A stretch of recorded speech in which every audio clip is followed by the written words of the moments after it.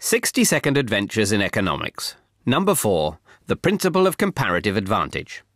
Whether you think economies work best if they're left alone or that governments need to do something to get them working, the one thing that can't be controlled is the rest of the world. Fear of foreign competition once led countries to try and produce everything they needed and impose heavy taxes to keep out foreign goods.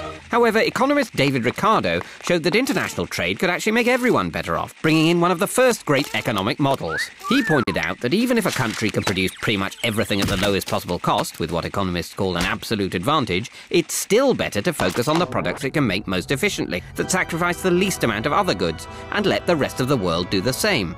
By specialising, they can then export these surpluses to each other and both end up better off. This is the principle of comparative advantage, and it has persuaded many countries to sign up to free trade agreements. But unfortunately, it can take a long time for countries to trade their way to prosperity. And because it's now much easier to move to where the money is, it's increasingly not only goods that cross borders, but people, which has somewhat uprooted Ricardo's theory.